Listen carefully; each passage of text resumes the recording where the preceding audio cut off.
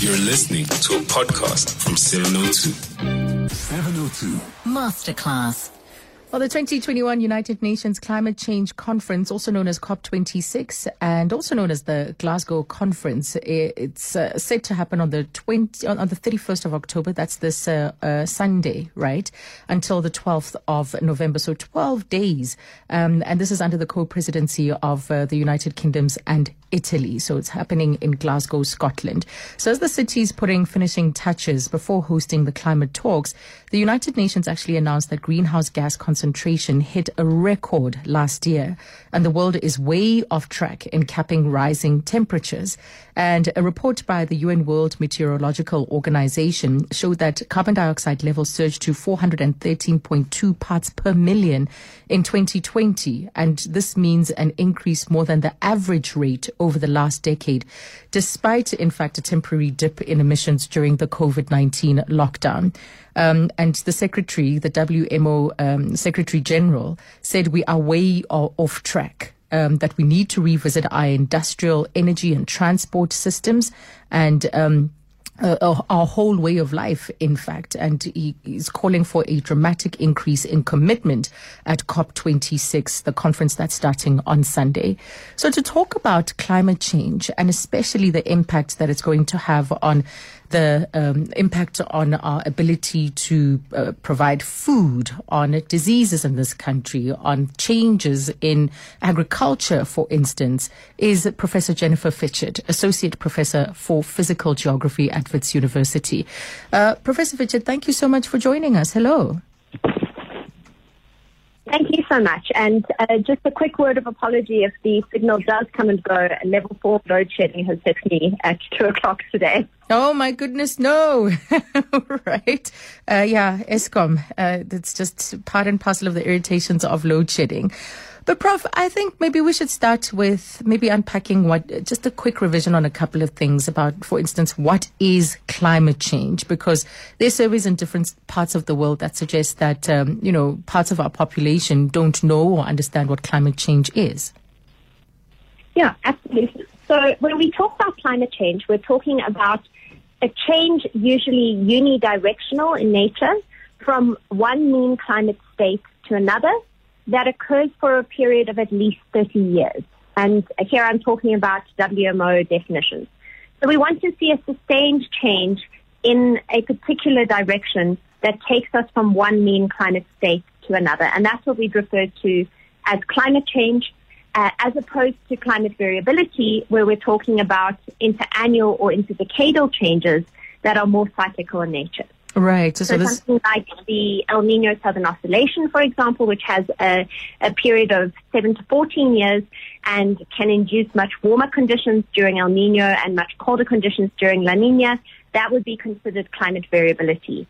Whereas the unidirectional 1.1 degree increase in temperature over the past century, that is what we consider to be climate change. So global warming and the amount of CO2 brings about this particular change. How does it do so? Yeah, correct. So we have both natural and anthropogenically driven climate change, and that 1.1 degree increase over the past century is anthropogenic in nature. So the greenhouse gases, and those include carbon dioxide and methane is one of the strongest greenhouse gases.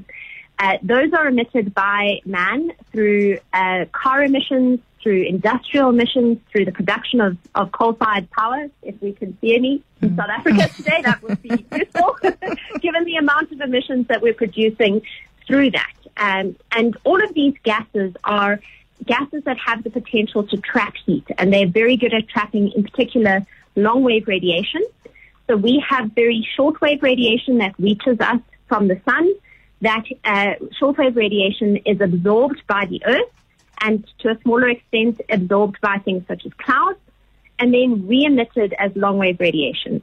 And it's at that point that long-wave radiation can be captured and stored by these greenhouse gases, and they form a sort of blanket around the Earth that holds in temperature that otherwise would be emitted back out into space. So we've always had this blanket of greenhouse gases right since the earliest atmosphere, so 3 billion years ago. We've always had greenhouse gases, and that's one of the things that has made our Earth habitable. But the difference that we're talking about now is an increased concentration of greenhouse gases, which is driven by humans. And that is taking us to a point where we are storing more heat than we should be, and temperatures are increasing as a result of that. So let's have a reminder of what actually is at stake. What's at stake for the planet and life on it if we see this increase in temperature? So I think it's firstly important to recognize that the increase in temperature is a concern in and of itself. So we've got a change from a temperature that very easily sustains a wide variety of life to temperatures that will increasingly exceed thresholds that become more difficult to sustain life and more difficult for us as humans and for plants and animals to be able to thrive. And that's gradual increases in temperature. We also then have an increased frequency and intensity of extreme temperature events, so our heat waves. We're also seeing in a few cases an increase in cold wave events as well, because of the changes to the climate dynamics and the climate system. And then we're also seeing, as a result of the disruptions in the heat balance and the energy balance of the Earth, and as a result of some of the impacts that will have on evaporation and on condensation, as well as on our air pressure systems, that we're also getting an increase in the frequency and severity of drought events. We're getting an increase in probability of droughts such as the Cape Town Day Zero drought occurring. We're getting an increase in the intensity of our tropical cyclones. In the southwest Indian Ocean, we're now experiencing stronger and stronger tropical cyclones. They're able to expand over a much larger area of the ocean. So we're starting to see tropical cyclones outside of the tropics, moving south of the Tropic of Capricorn. And we're also starting to see very extreme storm events in terms of thunderstorms, hailstorms, very strong wind events. And these are climatic changes that are already being detected. We already have seen them over the last couple of decades. And as the sixth assessment report of the IPCC has very clearly put forward, those are expected to intensify further to the end of the century. Regardless of which of the climate scenarios we're looking at, even if we are able to do quite a lot to reduce our carbon emissions, it's going to take a huge amount to turn that around to the point that we're not very concerned about these extreme climate events. Oh my goodness. So let me understand you. You're saying we are already in motion into increased temperatures, into a climate or a world that's impacted by climate change. We're already into it. Correct. So Cyclone Idai, we don't want to pin individual events on climate change, but Cyclone Idai is an example of the type of tropical cyclone that is projected to occur more frequently and to have a greater probability of occurring in southern Africa. Cape Town's Day Zero drought, one of the big drivers there is the southward displacement of the westerlies that's occurring because of this regional scale warming. We're expanding our Hadley cell, which is our tropical cell, and it's displacing our westerlies. And that process means that the chance of a Day Zero drought in the southwestern Cape is amplified. There is concerns about the probability of similar Day Zero type drought events in other regions of the country. In Gauteng, we're very dependent on the Lesotho Highlands water scheme for our water, and so there are concerns about a Day Zero type of drought in Gauteng. But even if we are concerned about the accuracy of model outputs, even if we don't know the degree to which we're able to turn around our carbon emissions, we already are experiencing the Cape Town Day Zero drought. We've already experienced Cyclone Idai. The heat waves that have been experienced across Europe quite frequently over the past 15 years are a sign that we are already experiencing very, very deadly and very damaging extreme climate events. A couple of weeks ago, in fact, we spoke to a team that studies lightning there at Wits University, and they were also one of the research topics that they were looking at is around the impact of climate change on lightning incidents. You know, if as the climate changes, they also looking into that, you know, the occurrence of lightning as a consequence. So there are lots of various aspects of life and systems that clearly will be affected. But if we are to look to politics at the moment, developed nations are said to be, it said that they're 3 years late in meeting a pledge that they made, a commitment to put together a total of $500 billion to help poorer countries tackle climate change. And they vowed back in 2009 to deliver $100 billion a year for 5 years, starting in 2020. But it looks like this plan, there was a plan that was supposed to be put together by Canada and Germany ahead of the summit. They said that the annual target would now not be met until 2023. This is also about governments cooperating and working together.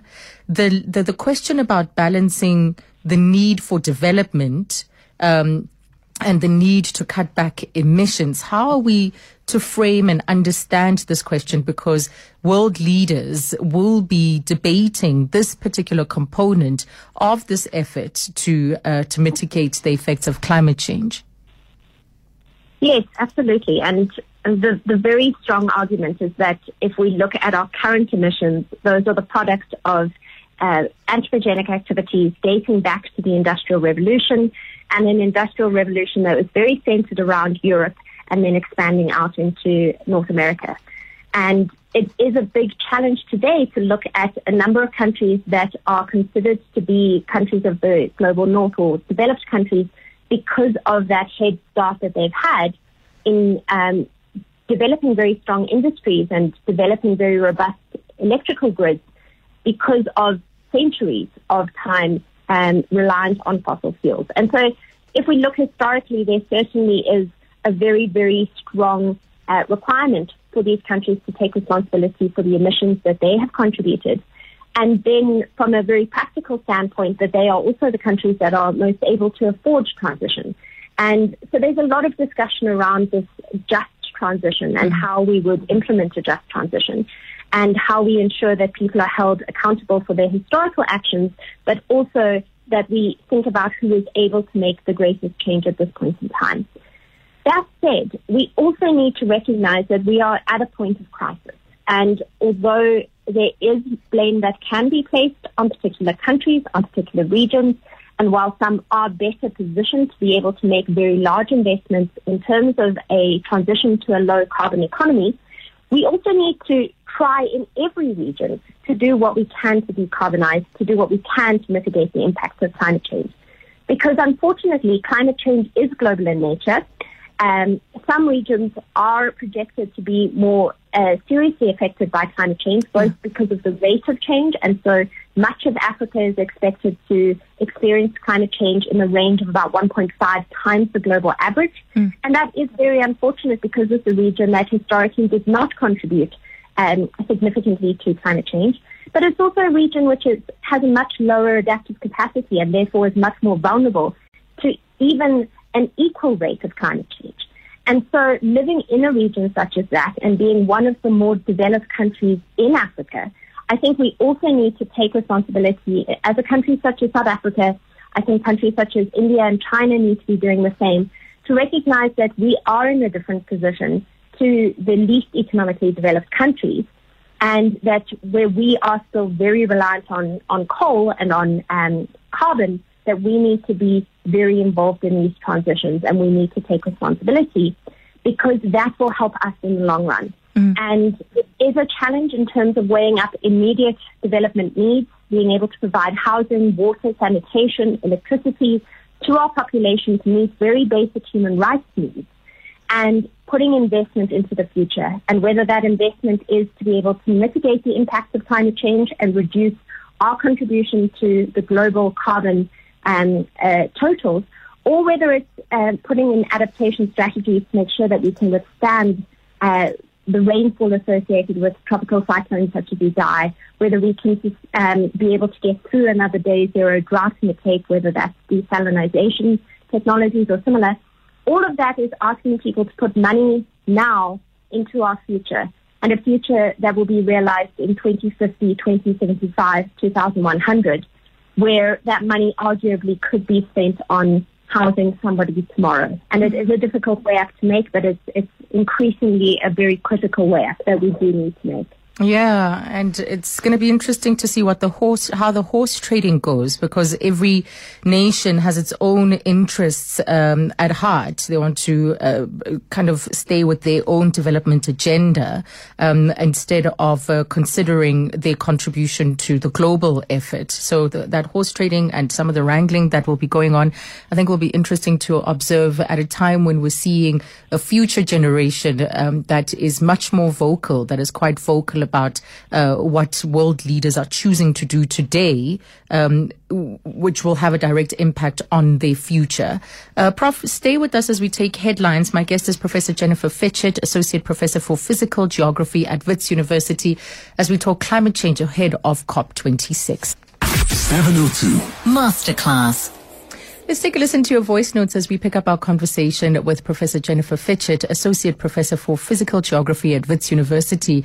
And we'll hone in a lot more in this segment about the likely impact on this part of the world. My name is Sunny Morgan, and I am a climate activist with African Climate Reality Project, South Africa.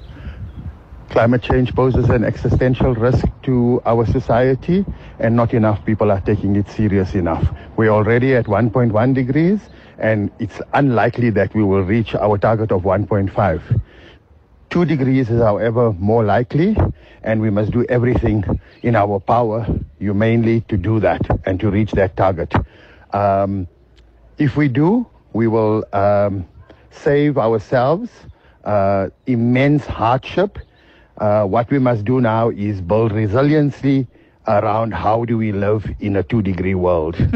Yeah, and the difference between 1.5 degrees Celsius and 2 degrees is quite substantial as well. It's not a small shift. It does mean an increase in misery for life on Earth, human and otherwise, but all life. What do you think of that comment about society not taking this issue seriously enough, that in fact climate change poses an existential risk to our society? Prof? Yeah, I'd agree with that completely. And I think it's really important to recognize that there are some incredible activist groups who are doing really phenomenal and important work in the climate change space. There are a number of climate change scientists who are doing very, very large amounts of research and contributing to reports such as the IPCC 6 assessment reports and contributing to the work that's being cited in those reports. And there are a number of people across legal fraternities, political groups, people who are working in the corporate space, but that they still represent a very, very small proportion of our population in South Africa, in Southern Africa, and globally. And unfortunately, there's also a very large group of climate change denialists who are still out there acting at various different scales. For some of them, it's armchair climate change denialists who have theories about really some of them quite bizarre theories about climatic changes that are happening. If they're willing to concede that there has been a change in temperature, they want to pose a different kind of reason for why that might be occurring. And then very obstructive climate change denialists who are doing quite a lot to ensure that we aren't making the kinds of proactive changes that we need to mitigate climate change and to adapt effectively to what's to come. And then just very, very wide-scale apathy that climate change isn't something that people think about day to day, and that issues around crime or Eskom or COVID-19 grab attention and hold it for longer periods of time than climate change currently is. Yeah, as you said earlier, it's already quite visible. Speaking of Eskom, here's a voice note. Hi, Azza. Let's look on the bright side. At least with Eskom being out of action, they're not contributing to global warming. That's a bright side of life. Just Brian. No, okay, Brian. Okay, being tongue-in-cheek there. All right, just a comment on more or less on load shedding, actually. But, Prof, can we look at some of the things that we can sort of start to anticipate? How will, because one of the things that's anticipated is that the changing climate will mean a very different kind of terrain that South Africa or even the continent and other parts of the world will start to change towards. What are these changes that we can anticipate in our environment? So again, just to say that this isn't even looking into the future. We're already experiencing these changes. So all plants and animals have very narrow thresholds of temperature, rainfall, humidity, wind, etc., that are ideal for their growth, and then a narrow threshold of what is acceptable for their growth. And beyond that, they really do struggle. We have to understand that we have a world that has such diversity in plant and animal distributions precisely because of the level to which they are adapted to individual climatic zones. And we can see that across South Africa. We've got very distinct biomes from our savannas and grasslands through to the Cape Floristic region and through to the Drakensberg. Those are really very different. And each of those is constrained by a climate which has changed very gradually over tens of thousands of years. So if we look back to the last glacial maximum, 24,000 years ago approximately, we're talking about temperatures that were 6 degrees colder than today. So over 24,000 years, we've moved to contemporary average temperature of about 13 degrees Celsius, and we've now increased by 1.1 degrees over the past 100 years. And that's really where the challenge lies, that adaptation happens over very, very slow time periods. So where our temperatures are changing more rapidly, as they have been, so we're talking 1 degree in the past century, 6 degrees over the past 24,000 years, we're talking about plants and animals that have to make much more rapid changes to be able to find a climate or respond to a climate that is as similar as possible to the thresholds that they have adapted to. And so for plants and animals, there are 3 areas in which they can respond when the temperature is not what it should be for them. The first is to change the range in which they exist. So assuming we had a completely natural environment, no sensors, no artificial surfaces, particularly animals can very easily get up and move somewhere else. So if it's too hot, they can get up and move to higher latitudes or higher altitudes to find temperatures that more closely resemble what they are adapted to. And unfortunately, we are in a world where we have urbanized very large areas. Even in rural areas, we have fences, we have boundaries. And so unless you're in an area such as the Kruger Park, you cannot make very large latitudinal or altitudinal range changes if you're an animal. If you're a tree, you are planted where you are planted and you will live there for the duration that you survive as an individual tree. But when you are seeding, those seeds then can enact a range shift by germinating further and further towards the poles or further towards higher altitudes. And so a range shift is possible there, and those range shifts are more visible when we're talking about annual crops or trees that grow very quickly. But again, that assumes that we have a very vast natural environment where that can take place. Again, trees are able to seed across fences, but they're not able to seed in concrete surfaces, for example. And so that is limited to an extent. So a range shift is the first thing that a plant or animal would do. The second thing is what is termed a phenological shift. So that is a changing in the timing of annually recurrent biological events. So changing the time at which they flower, the time at which they produce leaves, the time at which they produce fruits, and that those fruits are ready either to drop naturally or to be harvested. And we're seeing those phenological shifts. In Johannesburg and Pretoria, our jacarandas are in flower right now. And about a century ago in 1920, 1930, those jacarandas were flowering in mid-November. We've already seen a month shift to earlier flowering in our jacarandas.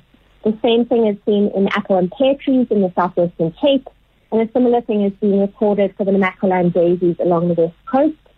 And we can see parallels amongst animals as well. So for the sardine run, which is a very popular touristic and fishing event along the Durban coast, that sardine run is happening later and later in the year because temperatures are too warm for the sardines to migrate earlier.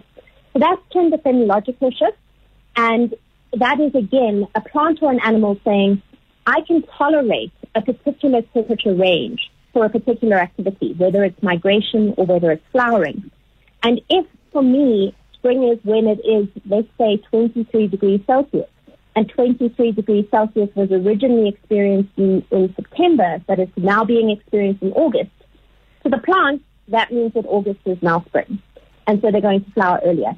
And that works in the short run. It is a good adaptational response, but it places that plant at much greater risk of frost damage. And it means that the dormancy period is being condensed and the plant is not able to collect and store as much energy as it would normally be able to do so. And so that then leaves the third response, which is local extirpation or localized extinction, where a plant just cannot survive any longer in a particular environment. And that is the kind of future that we're likely to see, where we're pushing our plants and our animals to the extreme where they are no longer able to survive in particular environments. And if they've been able to move out of that environment, that plant or animal might continue to survive, and we might see a shift in ecosystems.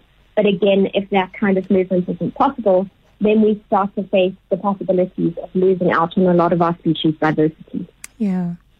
Oh, and we've talked for so long and prided ourselves on the biodiversity that South Africa has inherent to it. And also consequences of what the Prof is saying is that that's going to impact our abilities to be able to source sustenance, food, and to obviously interact with the environment to our benefit in order to continue sustaining life. So ultimately that chain comes right back to human beings. Let's take a break, and when we come back, we'll go into the terrain of disease. So with this changing environment, natural environment, what does that mean for new diseases, new vectors in our environment that will bring about disease? More after the break.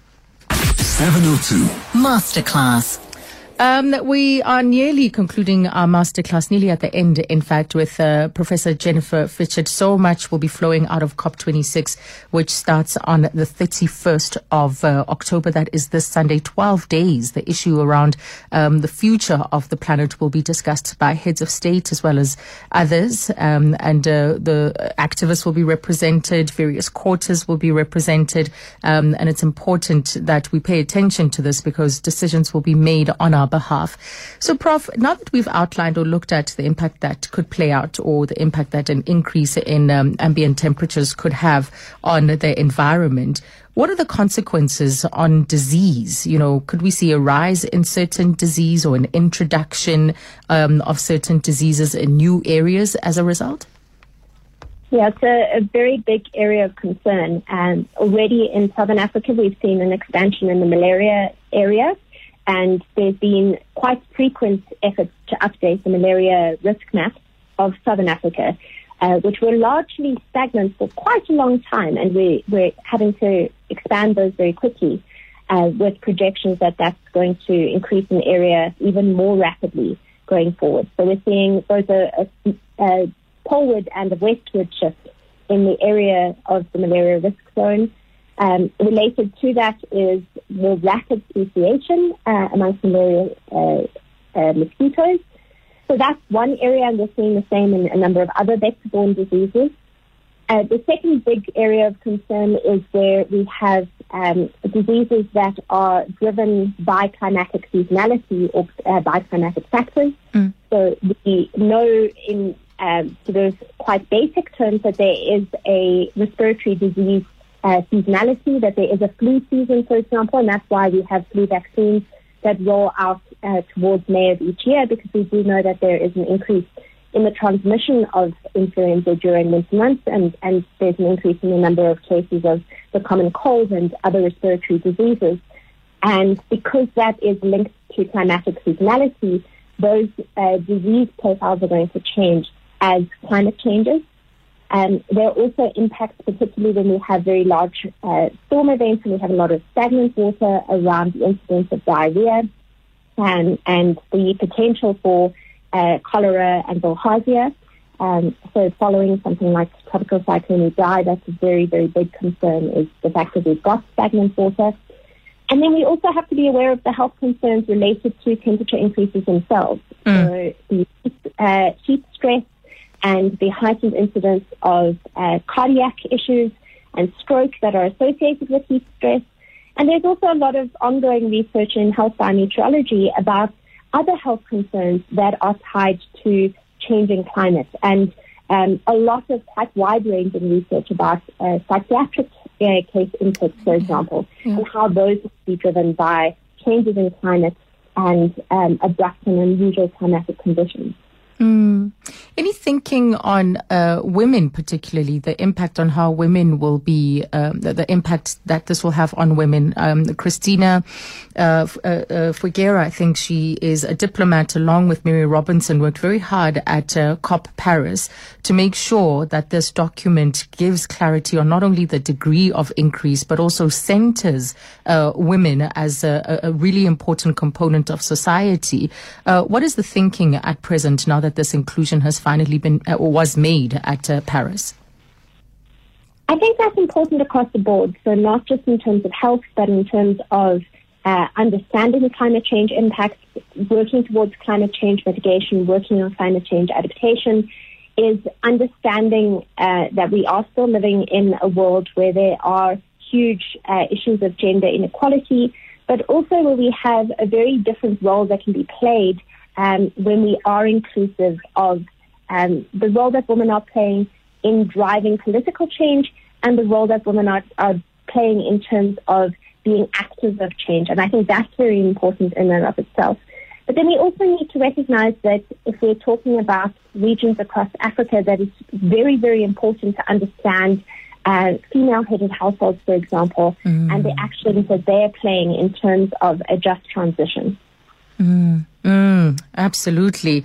Yeah.